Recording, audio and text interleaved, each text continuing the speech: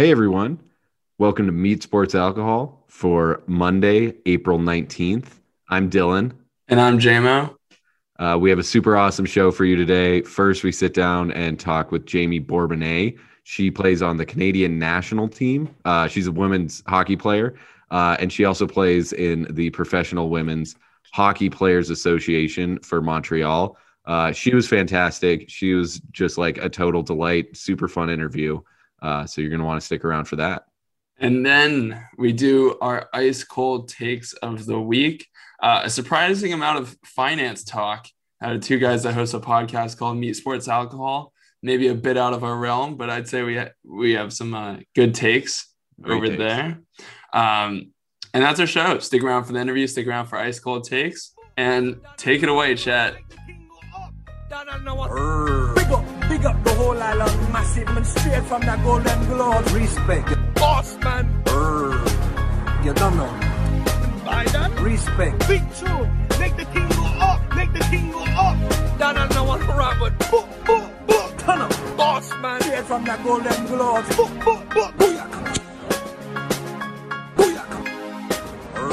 We now welcome on professional hockey player Jaime Bourbonnais. She plays on the Canadian national team as well as in the Professional Women's Hockey Players Association for Montreal. Not so recent graduate of Cornell and also alma mater of my high school, Appleby.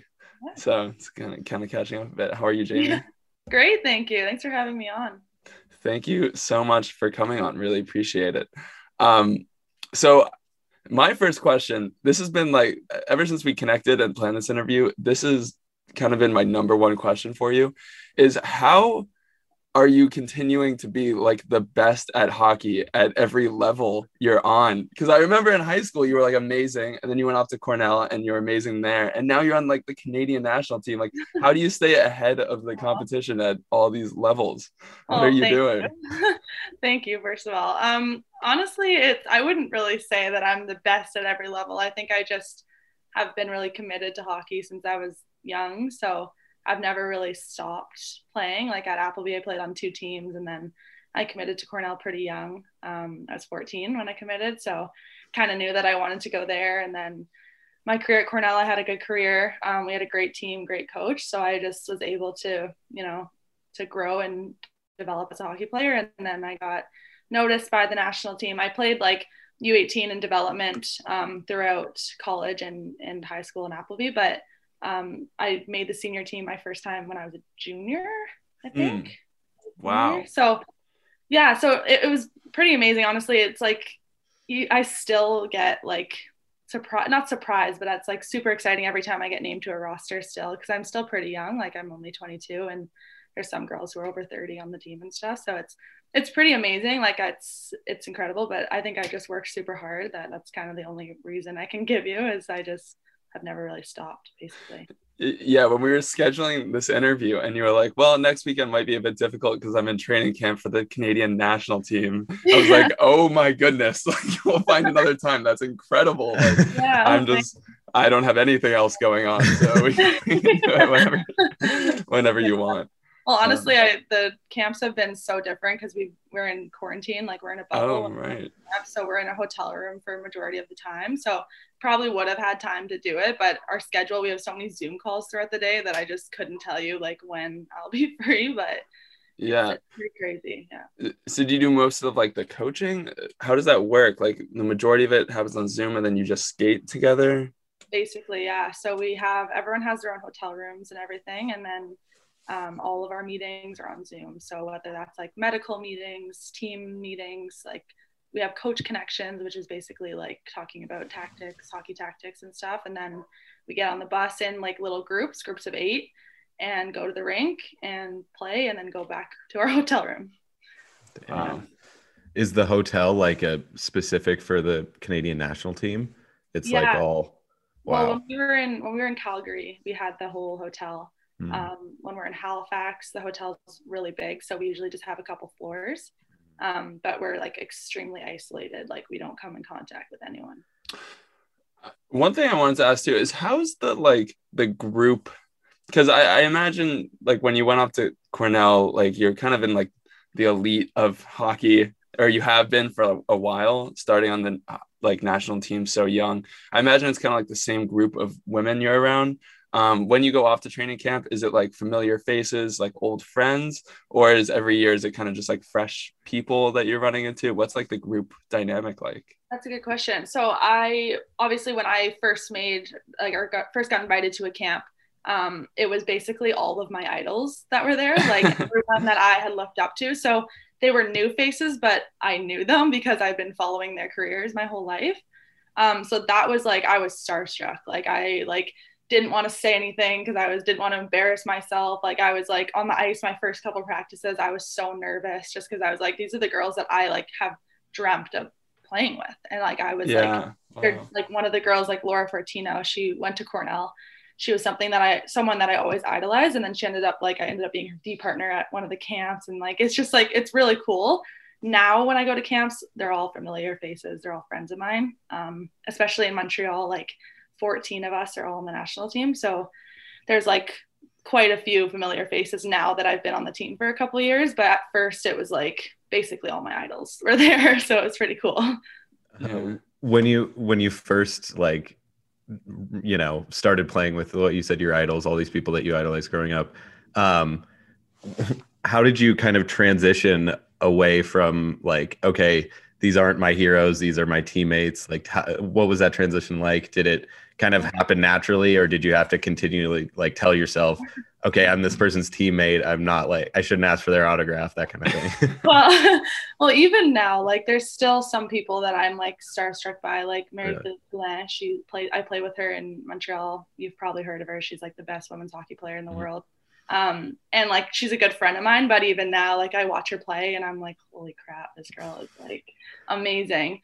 My first camp, like I said, I was super nervous, like, and I honestly played so bad at practice. Like I was just like shaking going up the ice. Like I was so nervous. And my coach from Cornell, he actually coaches with the national team, and he pulled me aside at that camp and was like, I know you're nervous. Like I know these are like basically the girls you've been idolizing. He's like, but you got invited to this camp because you were good enough to be here. And that kind of made me realize like, yeah, like these are my idols, but like I'm also here because they wanted me here. They thought that I deserved to be here. And that kind of changed my outlook on it. So I had a very good actually rest of the camp, and I actually made the team that year. So it was like a good like switch. And if he hadn't said that to me, there was no chance I was making that team.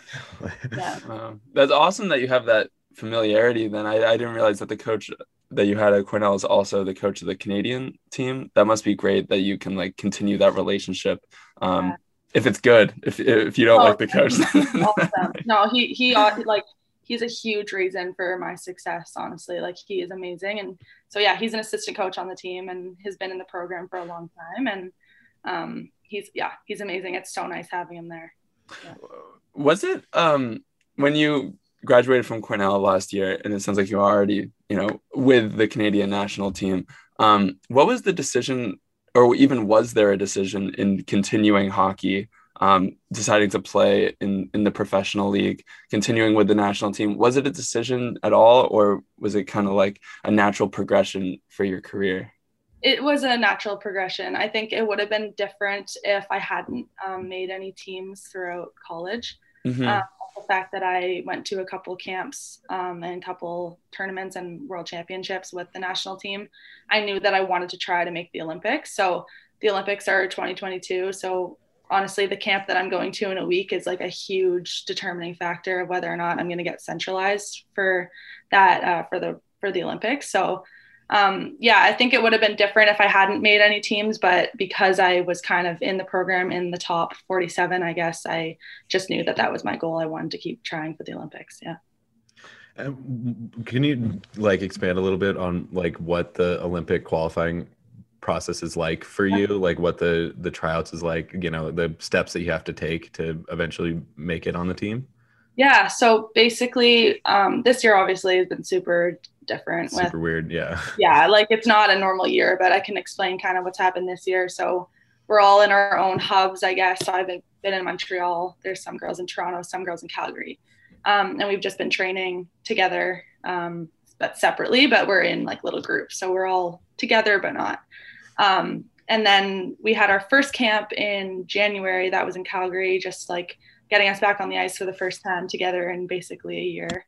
And then we had another camp in March. That was in Halifax, just another kind of get back on the ice. And then the camp we have in a week is called the World Selection Camp. So it's a week long. And then at the end of that week, we're going to have like a Zoom meeting. They're going to tell you if you made the team or if you didn't.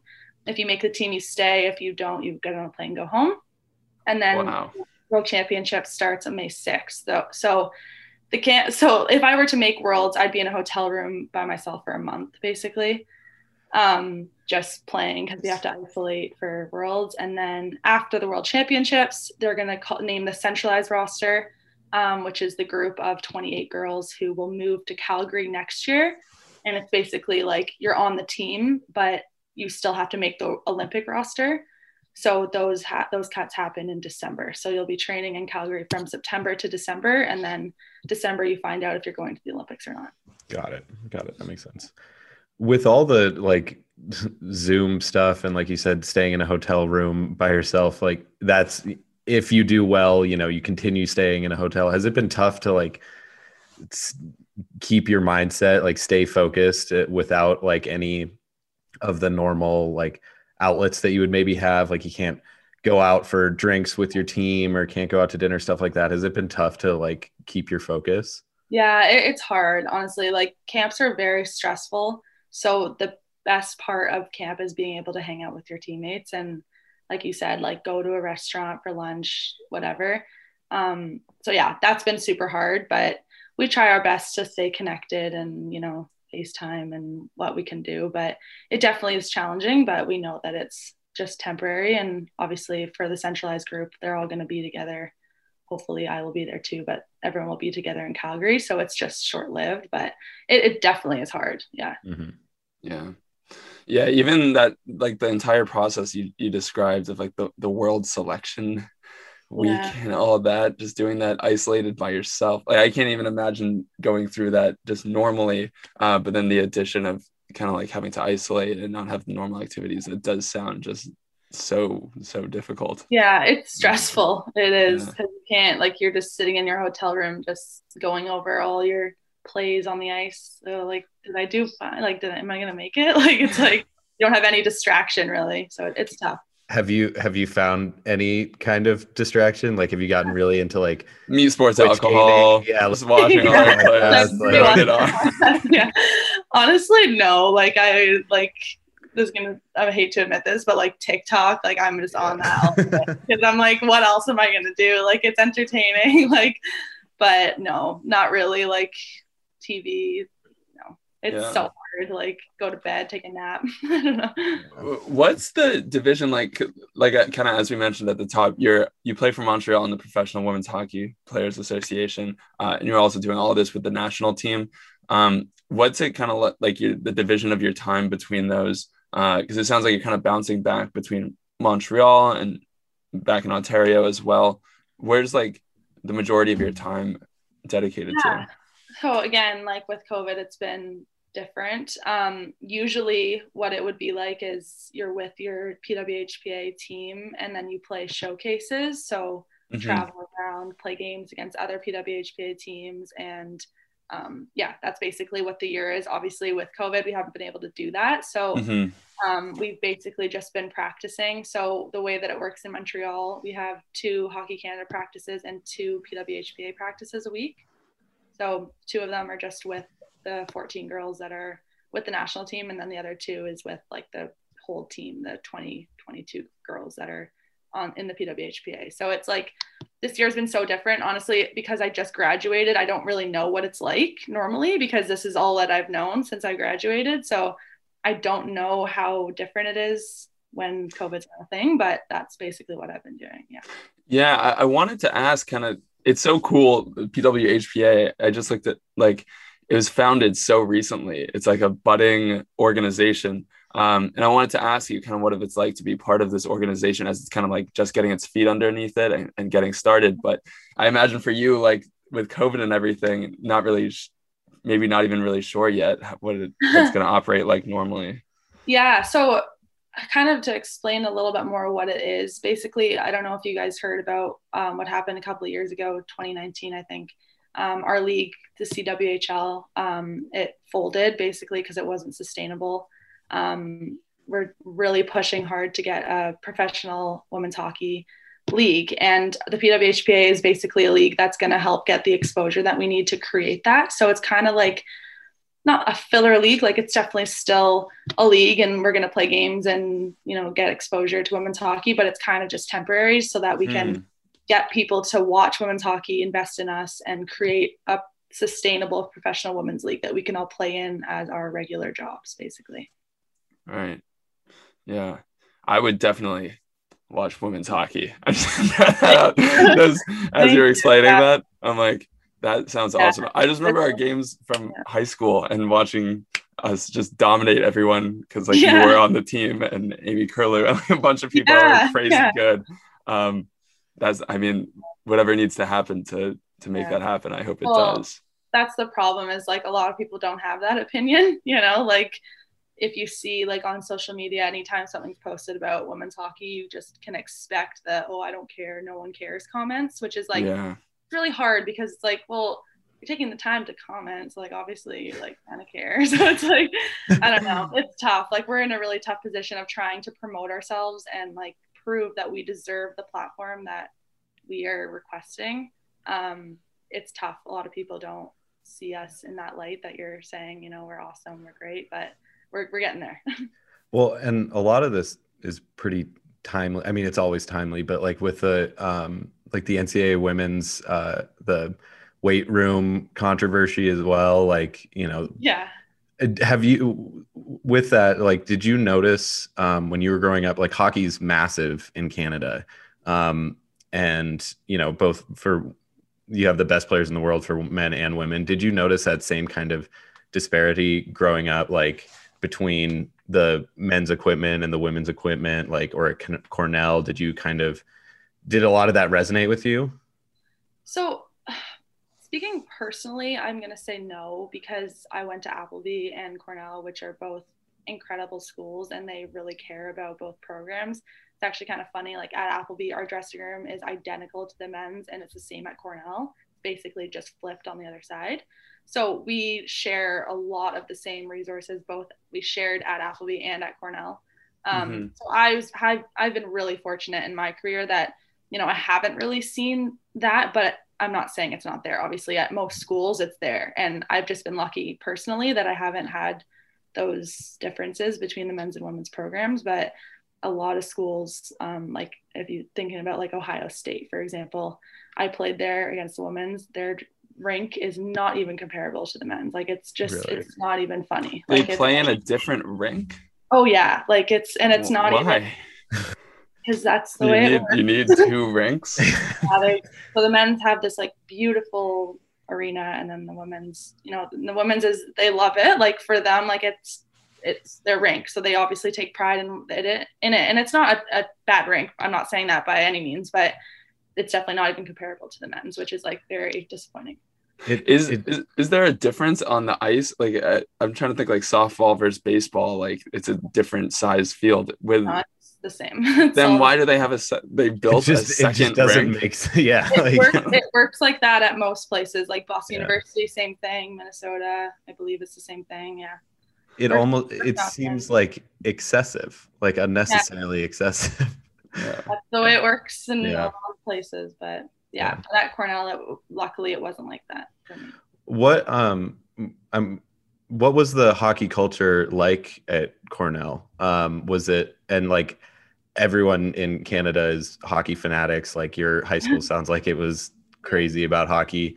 Did you get that same kind of like fan intensity interest from like the general school population, or was it a little bit of a switch to kind of be like, okay, not as many people in the US care about hockey? Yeah. Well, it's funny. So in Ithaca, where Cornell is, hockey is the sport. Yeah. Like the men sell out every game. You know, like in most schools in the US, obviously football is a big sport. At Cornell, hockey is. Yeah. So like, I love that because like, that's my sport, obviously. So the men's, for example, like they got like, they were like celebrities on campus almost. Like it was kind of annoying at some point, but but like we were too, you know, like people loved us. We definitely didn't get as much support from the student body, but the community in Ithaca, like we got, like we had, I think it was the third highest NCAA for fan attendance. Like we had like a lot of fans, like, and people who supported us like would like drive road trips like hours to come watch us play, which was awesome. And again, like that's because Cornell, the main sport is hockey. So like I was really lucky. A lot of schools though, that's not the main sport. So it's tough. Obviously, like you said, in the US, it's not as big as it is in Canada. But at Cornell, no, it's great. Yeah. And you said, which is crazy, by the way, this like kind of went unnoticed when you said it before, but you were recruited for Cornell at like 14, right? I also wanted to ask, go back to that. Crazy. I really made a note in the Google Doc right next to the screen, like 14. Oh my God. So I got So obviously you're 14, so I can only imagine like what went into the decision, but was the hockey culture around Cornell like part of that decision? Like what was kind of the driving force in your decision to go to Cornell? Yeah, it's actually kind of funny looking back on it now. Like I think I was 13 when I visited Cornell for the first time. Oh and my like, God. I like loved it. Like it was the first school I ever visited, and I pretty naive at the time for me like to say like, oh, I want to go here because it's the first school I ever visited, but I don't regret that decision at all. Like I'm so happy that that's where I chose. I'm like, thank goodness 13-year-old me was smart in that. But I think the biggest reason was because I loved the girls on the team so much. Like I slept over in like their dorms with them. They like got me cookies, and like I'm like this little young girl, so like they're just like it was awesome. I like loved the team, and I loved everything about Cornell. And I told my parents right after I left that I wanted to commit there, and they were like, well, just hold on. But I ended up just doing it. So yeah. I'm a little nervous though. I think that them giving you cookies might be an NCAA violation. I know, shoot, maybe cut that down. We'll cut it in post. Oh yeah, well, maybe don't air this. Yeah. No, it's I think they can buy me cookies. If the coaches bought me cookies, that wouldn't have been That's where gray area. Yeah. Did you ever experience like any hesitation though? I mean, I imagine like committing at 14 and then you have like all of high school, not actually going there until you're 18 or 17. Did you ever think like, I don't know if this is the right school for me? Like, I don't know if I'm making the right decision here. Or were you kind of like fully on board with it the whole time after you committed? Yeah, to be entirely honest, I did go through a period where I was like, oh my God, like I just committed to a school, the first school I visited, like I didn't even visit other schools. So I went through a period where I was like, did I make the right decision? And I actually told my coach that I was going to go visit other schools just to be sure, especially too, because Cornell's Ivy League. So I wasn't sure if I was even going to get in. I was like, I need to get accepted. I need to be able to afford it. So I was like, if that falls through, I need to have a backup plan, basically. Right. So I actually told my coach, I think when I was in grade 11, I said, I'm going to go visit a couple more schools. And obviously, as a coach, I verbally committed to him. He probably wasn't that happy with that. But I was like, I was 14. I was in grade 9. Like, I need to make sure that I didn't just make a bad decision. I ended up visiting other schools and still was obsessed with Cornell. So it was kind of just further proved that I was confident where I wanted to go. But yeah, I actually remember that. Like, I haven't thought about this in forever, but I remember you and some of the other girls who had committed to schools for hockey, like when ACTs and SATs came around, you're like, we have to like bring up we have to like get a certain grade or whatever to get into these schools. I can't imagine that level of stress at that age too. Well, that's crazy. I took the SAT like so many times just because I got a decent mark on it. Like I was like, this will probably get me in, but I was like, I need to be sure because I need to get in. Like I've committed to this school. Like I can't just like, I'll submit like an application and pray. Like I was like, I have to get in. So I took it a bunch of times. It was stressful, but honestly, the coaches, like they have quite a bit of pull and they can help you. Like if they want you, they'll help you. And that doesn't work all the time, but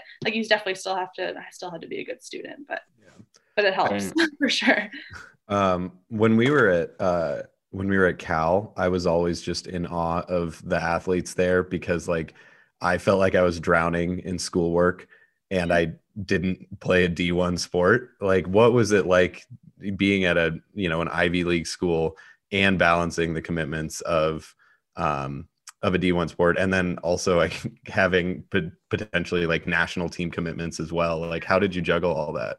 It was hard. Like there were times where I would be at like with the national team, like writing exams with a proctor in my room. Like it was hard. Like I'm not gonna lie, like it there were times that it was really stressful, but we had times on the bus, like we would study on the bus or study on road trips and stuff. Like we made it work. It was honestly just making sure that you had good time management. And then the school does a really good job, like giving you free tutors for athletes. Like you could request a tutor and they'll get you someone for free. So there's a lot of good resources that I relied on, but no, it is hard. Like it's stressful, especially for the students who are like in STEM and like I studied psychology. So like, I mean, I'm not saying that it's not a good major, but like definitely didn't have as much work as some of the other girls who like were constantly doing schoolwork on the bus and stuff.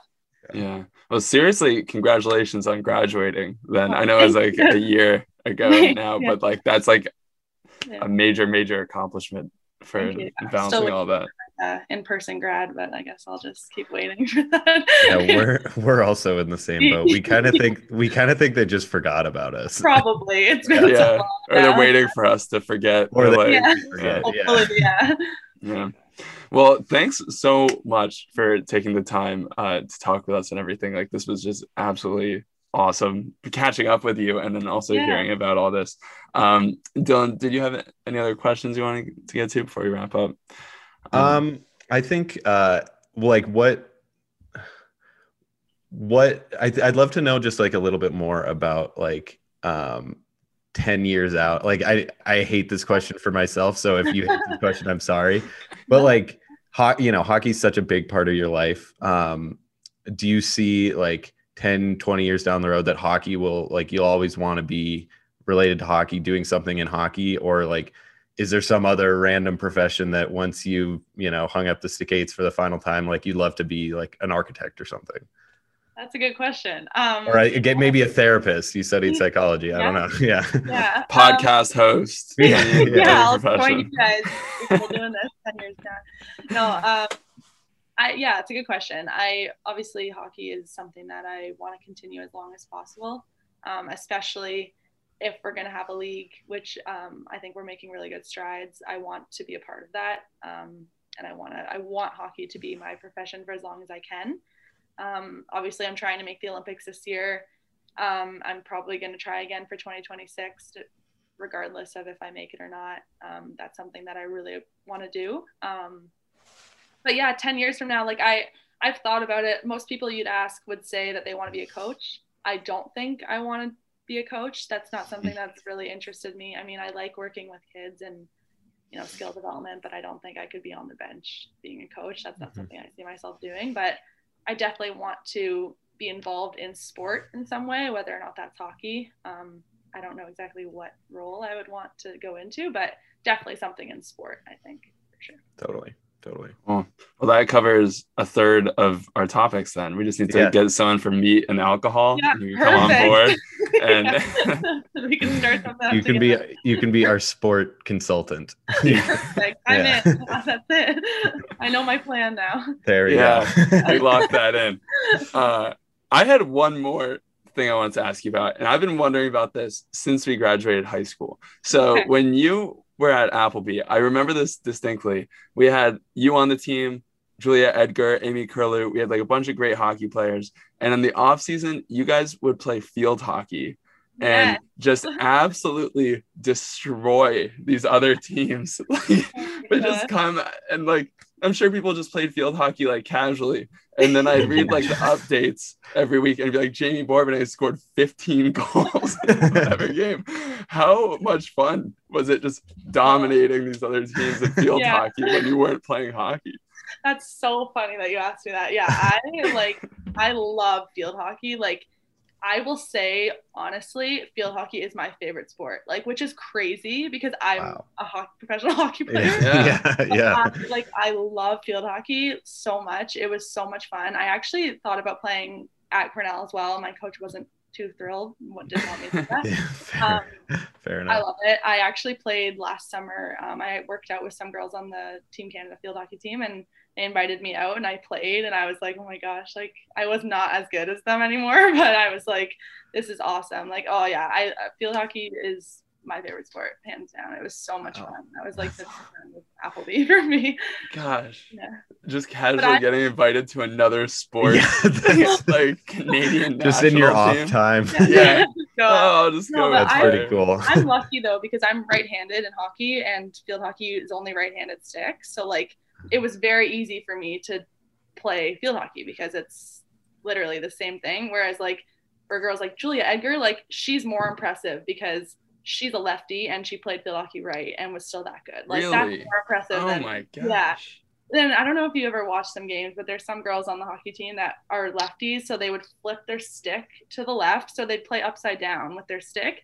And our coach was an Olympian. She's like, hated it. She's like, this is ridiculous. Like, you're not playing the game. Like, you're flipping the stick. Like, it's illegal for 100% illegal. But it's high school field hockey, so no one cared. Like, it's so fun. Every now and then, like Sports Center will like post a clip of like LeBron James in high school, and all the comments are like, imagine getting out of algebra 2 and playing against LeBron James. Like, imagine getting out of like Canadian history and going to play field hockey against future Olympians, holding the stick backwards, scoring like 50 and goals. losing. You compare me to LeBron James? Yeah, that's exactly. Okay, I'll take it. Exactly. It's pretty awesome. Oh my gosh. Yeah, that's so cool to hear about. This is all really cool. Thank you again so much for joining us. Thank you. Really appreciate the time. Anytime. Thank you, guys. I call upon all nations to do everything they can to stop these terrorist killers. Now watch this drive. Flowers are blooming, the grass is growing, and fellas, it's time to mow your lawn. And thanks to our sponsor, Manscaped, you can trim the hedges below the belt safely and efficiently. I'm talking about ball trimmers, guys. Manscaped, the global leader in men's below-the-waist grooming, have an exclusive offer for our audience. Using the promo code MEAT to get 20% off and free shipping at manscaped.com. Join the other 2 million men who trust Manscaped. They're here to make sure that your balls are smooth and smelling nice. After all, it's time for some spring cleaning. True that. I gotta say, all their products slap. I've tried every single one at this point. I tried the travel. Have you used the travel bag yet? Oh yeah, it's fantastic. It's awesome, dude. It's a huge upgrade from like the grocery bag I usually use to put my toothbrush in. Bag. Yeah, just like a sandwich bag, whatever the hell you have. Exactly. It's really nice. And you get all of it with the performance package. You get some ball deodorant, you get ball toner, lawnmower 3.0, everything you can need. Go get yourself a performance package. Use promo code MEAT. Get 20% off and free shipping at manscaped.com. Damn, shawty. Dude, I gotta work on my Cardinese. It's now time for our ice cold takes of the week. Haven't done this segment in a while. I feel like we needed to bring it back. Plus, I must say, just looking at our notes here, we have some pretty good takes. Some might say idiotic. Just looking at what we have, why are beaches hot being a sub-bullet point? We're going to have to sort that one out. That's not even a take. That's a question. Yeah. Good question at that. But yeah, we have our ice cold takes of the week. Dylan, do you want to start us off? Yeah. This is like our bread and butter. This is like the first segment that we ever did, I think. So it's good to revisit an old classic. My first one. Okay, so I saw another article recently, and I feel like I see these articles every other month, especially in the off season, whatever sport it is, that Russell Wilson spends $1 million on his body every season. And I feel like there's so many athletes that do. LeBron does that. Tom Brady does that. And it's always $1 million. So my ice cold take is someone should just spend $2 million on their bodies and they would be twice as good. And why don't they do that? Why is it always capped at $1 million? Well, I'd say, first of all, your math checks out. If you spent double the money on your body, you'd be double better the player. That was like an ask. That was like an ask the analytics. Yeah, two plus two is 4 minus 1. That's 3. Quick maths. Quick maths. You'd be better. Exactly. You'd be better at sports. Twice as good at whatever sport it is. Yeah. So it seems like they, people have all these numbers and analytics or whatever in professional sports, but they haven't figured out just spend more on your body. Yeah. If I got to say, if I made as much money as Russell Wilson or LeBron James, I wouldn't spend $1 million on anything. Like, I'd spend more. I'd spend more. Whatever it is. Like the minimum. That's like a weekend vacation. Oh, you know what? On topic, sports news. Alvin Kamara, did you see he hasn't spent a single dollar of his football money, like his contract money? I gotta say, made me not like Alvin Kamara. Yeah, I actually don't really like financial responsibility or like my athletes being frugal. Like, I really want them to, I want like Odell to wear like a Richard Mille $500,000 watch on during a game, Yeah, it's kind of like my finances. Like, I don't want myself to be broke, but I want to spend a lot of money. I want to spend. I don't necessarily want my athletes like have to go broke or anything, but I definitely want them balling out. Yeah, and like saying that they're balling out. Like, I don't want them saying that they're saving money. Plus, that's kind of like a low confidence move. I feel like I want my football guys to have confidence, to be like, financial responsibility just screams a lack of confidence in yourself, right? Plus, yes. And just to bring this back, if Alvin Kamara is not spending his football money, that's football money he's not spending on his body. His training and nutrition. Exactly. Guys, short Alvin Kamara. I have Alvin Kamara in our keeper league. I might trade him. That was a nice little 2-for-1 take there too. That was good. Yeah, I agree with that. This was my take, but you also threw in a good supplemental take, and I like both of them. Well, it also perfectly translates to my first ice cold take of the week. Speaking of financial responsibility here, I just got my stimmy, fat stimmy, both of them, because you get, if you become, I don't know how the math works out, but when you become an independent, you get them from the previous year, whatever it is. Oh yeah. And my ice cold take is we should get stimmies more often. Yeah, just all the time. As like an allowance. I'm thinking like, just when you're a kid, you like take out the trash, you do a couple of chores, you get your $20 a month, whatever allowance, just for being a citizen that isn't the worst person. You should get a stimmy every now and then. Yeah. Make some chore money. I think this is like, I think you just kind of described like Andrew Yang. Yeah, it's universal basic income, universal basic allowance, stimmy. Yeah, this universal basic stimmy. But they have to be called stimmies, and it's like an allowance. And like, it'd be kind of funny if like it came at like random intervals, Oh, like you don't know. Totally, yeah.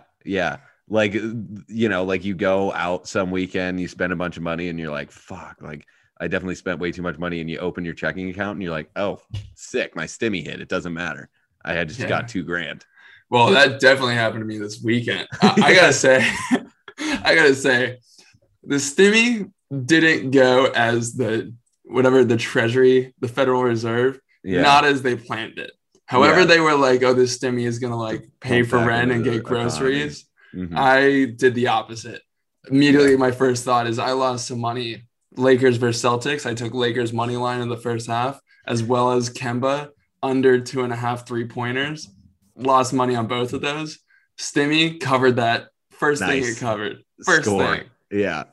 That's like the last thing they probably want you doing is just throwing it to some bookie. Like it's just adding nothing. Yeah, they're like, what's your marginal propensity to sports bet? Gamble. Gamble. Is like their calculation there? Nice. Yeah, I learned something. Yeah, the econ talk. That was good. Cool. Yeah, I like that. I'm definitely down for that. My second ice cold take. So we got a couple this week. Is that I don't think we need Uber, and I don't think Uber needs to exist. And you know how like you always say like when you're describing some startup as like the Uber for something, it's like the Uber for hotels or whatever. Uber, my startup idea is no Uber. There's cars everywhere. Just go up to some guy and like get a ride. Just hitch rides. We should just go back to just hitching rides. just revert back to what we had before. Yeah. Before cabs, pre-cabs. Exactly. Pre-cabs. This is like, yeah. This goes back further than cars. This could be horses. Yeah. Like an old horse and buggy ride. Yeah. Yeah. And you go up and you say, where are you going? And then you say over here, and you just get a ride as long as you can. Just from strangers, you know, and women were saying that they feel in danger in Ubers. This is a solution. This is random people. Something different. Yes. I like the idea, with the exception of, I don't know how I would describe startup ideas without Uber. Like if we stop using Uber and I don't have that word in my vernacular, I can't be like, oh, that's the Uber for blank. I'll just have to like actually describe what the startup idea is, which I can't do. I don't know. I don't know what it is. Coinbase, no clue.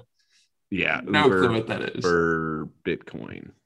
Uber for Doge. Yeah. Do you have any Doge? I fucking wish. Dude, I got a bunch of Doge, dude. Really? I got Doge. I got Doge like, I don't know, like 3-4 months ago, I think. Oh my God. So it's like buying Apple stock in the 90s. Yeah. You're rich. It's all over the place though. I had diamond strong hands. I haven't checked in a while, but it was like I was at the gym and I was up like 1,000% or something like that. And I was like, holy shit. And then when I got home, it was like down to 400%. You couldn't sell while you were at the gym? I did, dude. I diamond strong. I'm holding on to the Doge, why didn't you sell? You know what you should have done? Even though you don't, I'm assuming you don't have like a broker. You should have just called someone at the gym and recreated like Jared Bennett or whatever. Or just like sell. We gotta sell. Just so people at the gym know. Sell Doge. You can sell Doge now. When I hit it, just like fuck yeah, yeah, just go high fiving people at the gym. Fucking rich. Like, dude, get this guy out of here. This guy's a douche. Like, put on your mask, bro. Yeah. Damn, congratulations though. I have Bitcoin. It's down 20%. Yeah, I just will occasionally just open my my Robinhood app, and it's just all over the place. God, I actually get some Doge. Yeah, well, it's a little late now. Oh yeah, see now it's short Doge. It's kind of up. It's definitely not as up anymore. Anyways, we've had some good talk. Well, we've had some good finance talk so far in this Ice Cold Takes with the athlete, with financial responsibilities, stimmies. Yeah, Doge. Right. Yeah. All right. So what's your last one? The least financial related thing on the planet. Yeah. My second and last Ice Cold Take of the week is white people shouldn't go to the beach. Okay. I went to the beach this weekend, and first of all, I did the classic white guy move. I mocked everyone at the beach that looked pale, and I was like, "Those people are gonna get burnt as fuck." Yeah, like these dumbass white people, and like they're fucked. And then I didn't wear sunscreen. Yeah, I laid on the beach for 5 hours, and I am incredibly sunburned. Yeah. I always, every year I forget that the sun really can do wonders to you. It's really a stupid, like, I'm not criticizing anyone. It's just a fact that it's a dumb thing to do. You go to like the hottest place on the beach and you pour a bunch of like incredibly dehydrating drinks in your body and just roast yourself in the sun. It doesn't make sense. We should go to like mountains or caves. Shaded areas. Yes. Shady areas. Yes. There's no shade. There's no escape. Yeah. I've never been a big beach guy. Oh, wow. I disagree with you. No, I'm pro beach for sure. I love the beach. I'm just saying it's a bad idea. Yeah. I shouldn't be allowed. Someone should stop me. Yes. You should just have better decision-making skills. Well, I guess you're in the right place. You're in Montana. No, there's no beaches here. There's lakes, which is a similar concept. Right? Yeah, beaches are better. Speaking of beaches, here's my lakes are better than beaches. Okay, we're not having that's the dumbest. We can have this conversation. Let's not have this conversation. Let's have this another time. I think this is a good conversation. We should do this. This should be oceans our next are better segment. No, lakes are so. Are we saying beach? Okay, let me say this first of all. Well, I'm saying you get the whole picture. I like both. Yeah. Well, yeah. I like. I'll never turn down a lake day. Yeah, totally. But the lake, you get so much more. You can't go on a boat on the beach like the same way. Where do you can bop around? Well, it depends on the place. Like New York, for example, if you have a boat on the water, you could literally go up and down the coast and visit different areas. So if you're saying that, well, it's its own thing. You could do the same thing in like, but it's not. But boats, it's not as a means of transportation. That's what's fun is you get out on a boat and you're just sitting on a boat. It's basically a beach, but a boat. It's the same concept. Basically a beach, but a boat. Okay. Anyways, I didn't really follow that point. I didn't actually follow it much when I said it either. Well, let me blow your mind. Also, something that's not going to make sense right now. While I was at, while we were at the beach this weekend, one of my friends asked, "Why are beaches hot?" And it blew my fucking mind. Like, why is it hotter than the rest of the land? Yeah. Do you know why? No. Is it? Well, the sun is, you get burnt at the beach. The sun is hot. The sun's hot. The ice is cold. Well, because I was thinking like warm front, like cold. I don't think there's like a science to it, right? Isn't it colder at the beach because of the wind from the water? I don't think it's actually the temperature of the air. It's just like the sun burns brighter. Let's look it up. Why is the beach hotter? Why is the beach hot? Just look that up. Near the beach is much cooler than it is just over a small set of mountains. The sea air keeps things warmer at night and cooler during the day. It's cooler, so why do you get sunburned? Because of the sun. Why is the sun feel hotter why beach season is so hot? Science of summer. Wait. So one, you're probably wearing less clothes and the clothes provide shade, so you feel more of the sun on your skin. I guess that's true. If you just like took off your shirt and went on top of your apartment building in a city, it'd probably be pretty hot. It'd feel pretty hot, yeah. Sand is usually lightly colored and thus reflective, which bounces more light and thus heat back to you. Wait, but I thought it was hotter on like pavement because it's black. Because it absorbs the light. Absorbs it, yeah. But the sand, yeah. No, you're right. I think the theme there is just that the sun is hot. So it's like sun is hot. Icing is cold. Yes. That's all I ever know. Yeah. You should have told me. That song's so hard. Do you think anyone knows what song that is? Yeah, well, that's what I was trying to do earlier. I feel like you didn't pick up on it when I said ice is cold. Yeah, dude, that's exactly what I did, and I got nothing from you. I didn't know what you were referencing. Yeah, that. So the sun is hot. Sun is hot. Ice is cold. That's already what I know. I should have told them. LeBron James comes out. Yeah, took half a Zan. 18 hours till I land in Japan. Yep. Yeah, I love that song. All right, and that was our ice cold takes of the week. I remember those days I had no rights. I remember those days I had no sticks. And that was our show. Next week we're talking with Jake Fisher. He writes for Bleacher Report, and we're going to be talking about his new book, Built to Lose. It's all about tanking in the NBA, which comes out May 4th. I mean, this book, this is like a book I would genuinely read without the interview. Like, that's sick. Totally. I'm excited to hear about why tanking makes sense because I hate when my teams tank. Sucks. But that should be an awesome interview. So be sure to subscribe when you see that episode pop up next Monday. And go follow us on Instagram and Twitter at MeSportsAlc. And definitely tell your friends if you're enjoying these episodes. It really helps us out. And all right, fam. Peace. Peace and love. Today is gonna be the day that they're gonna throw it back to you. By now you should have somehow realized what you gotta do. I don't believe that anybody feels the way I do about you now. Because maybe